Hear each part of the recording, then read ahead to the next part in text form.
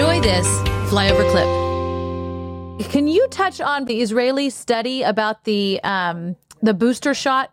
Those numbers, I think that's really critical for people to know right now. I'm shocked how many people are still getting the COVID shot. We live by a CVS, and I found out when I went in there one day because I saw a little girl getting a shot, and I went up to the pharmacist and just asked about it, and I found out that CVS by our house is a hub for where they are taking the little kids to get the COVID vaccine. And I thought, I can't believe this is still happening today. And so these numbers have got to get out there. It's just so sad. So when you shared these before and I heard you talk about it, I just think this is so important as well.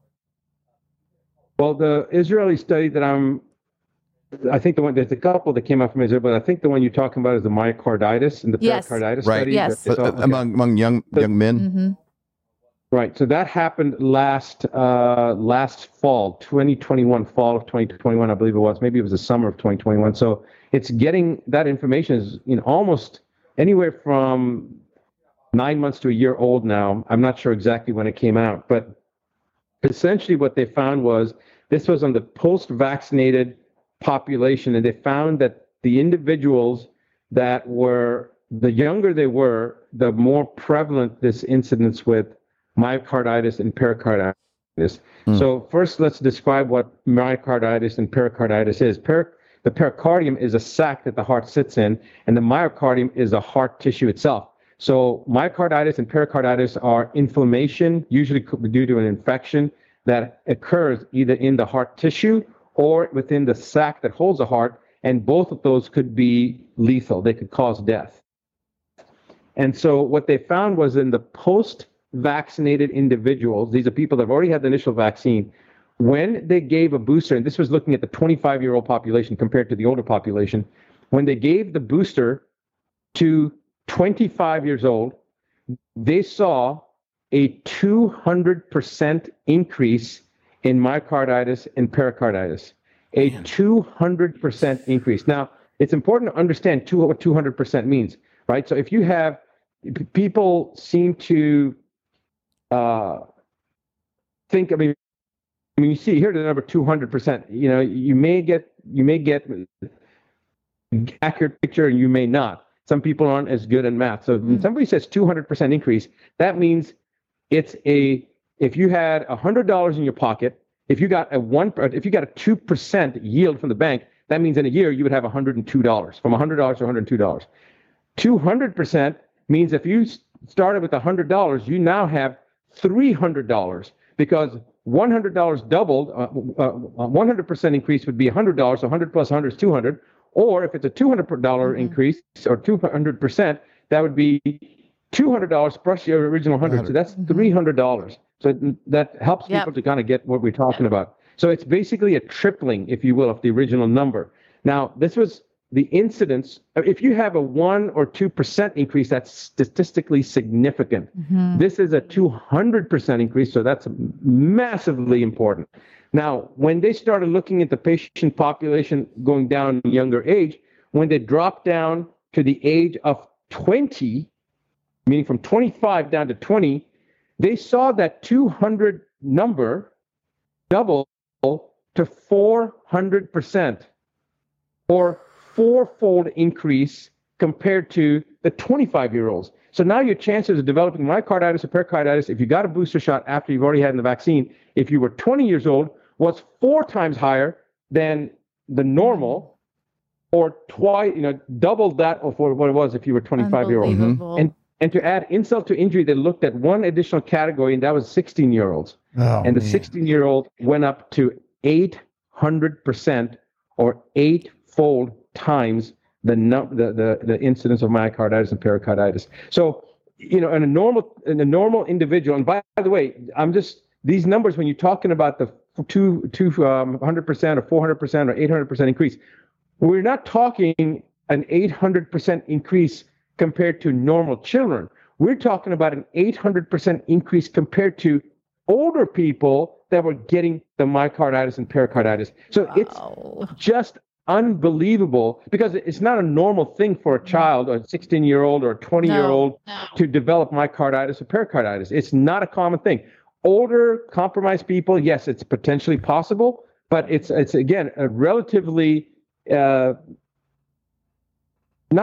won't say rare, but it's a relatively rare condition. People die of heart attacks all the time, but they don't die of myocarditis or pericarditis. This is massive, exponentially higher rate of occurrence in these pathologies. So it's very disturbing. And yes, I agree with you, Stacey. I still can't believe that with all this information out there, that people are still getting vaccinated.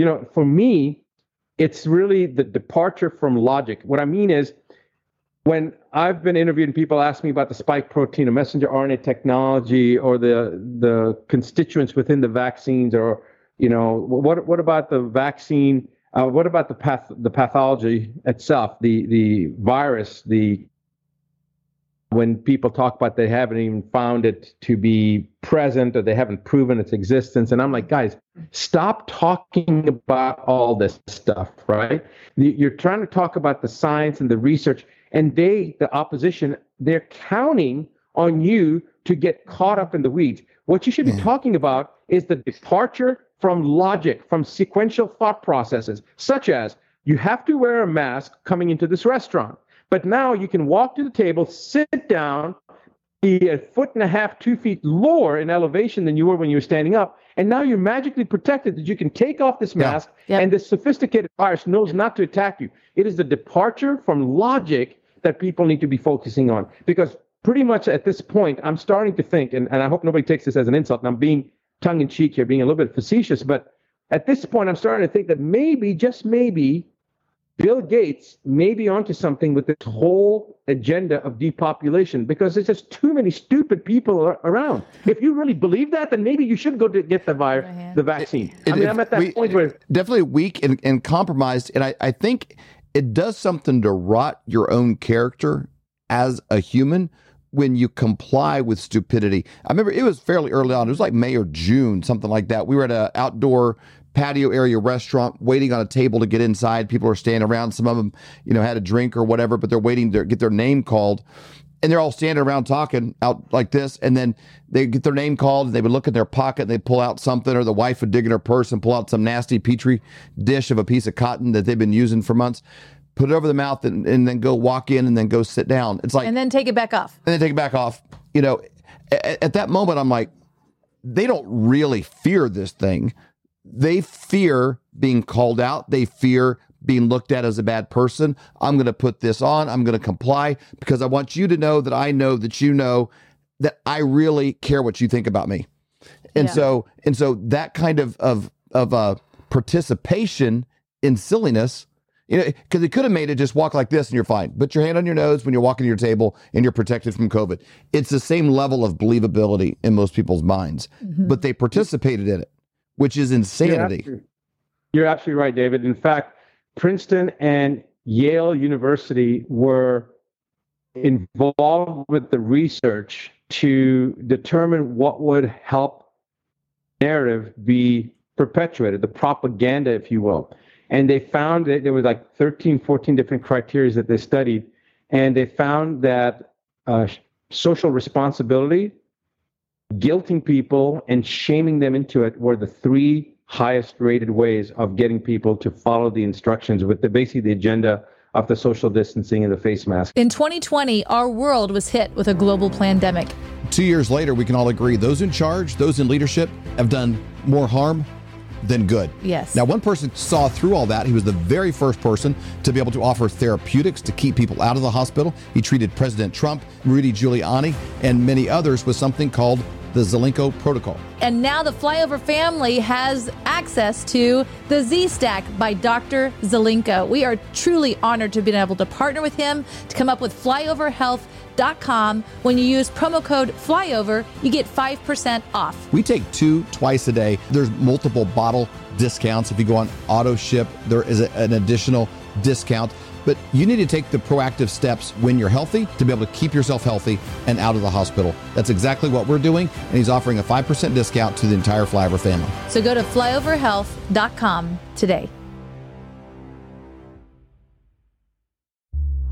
For more great content, go to flyoverconservatives.com.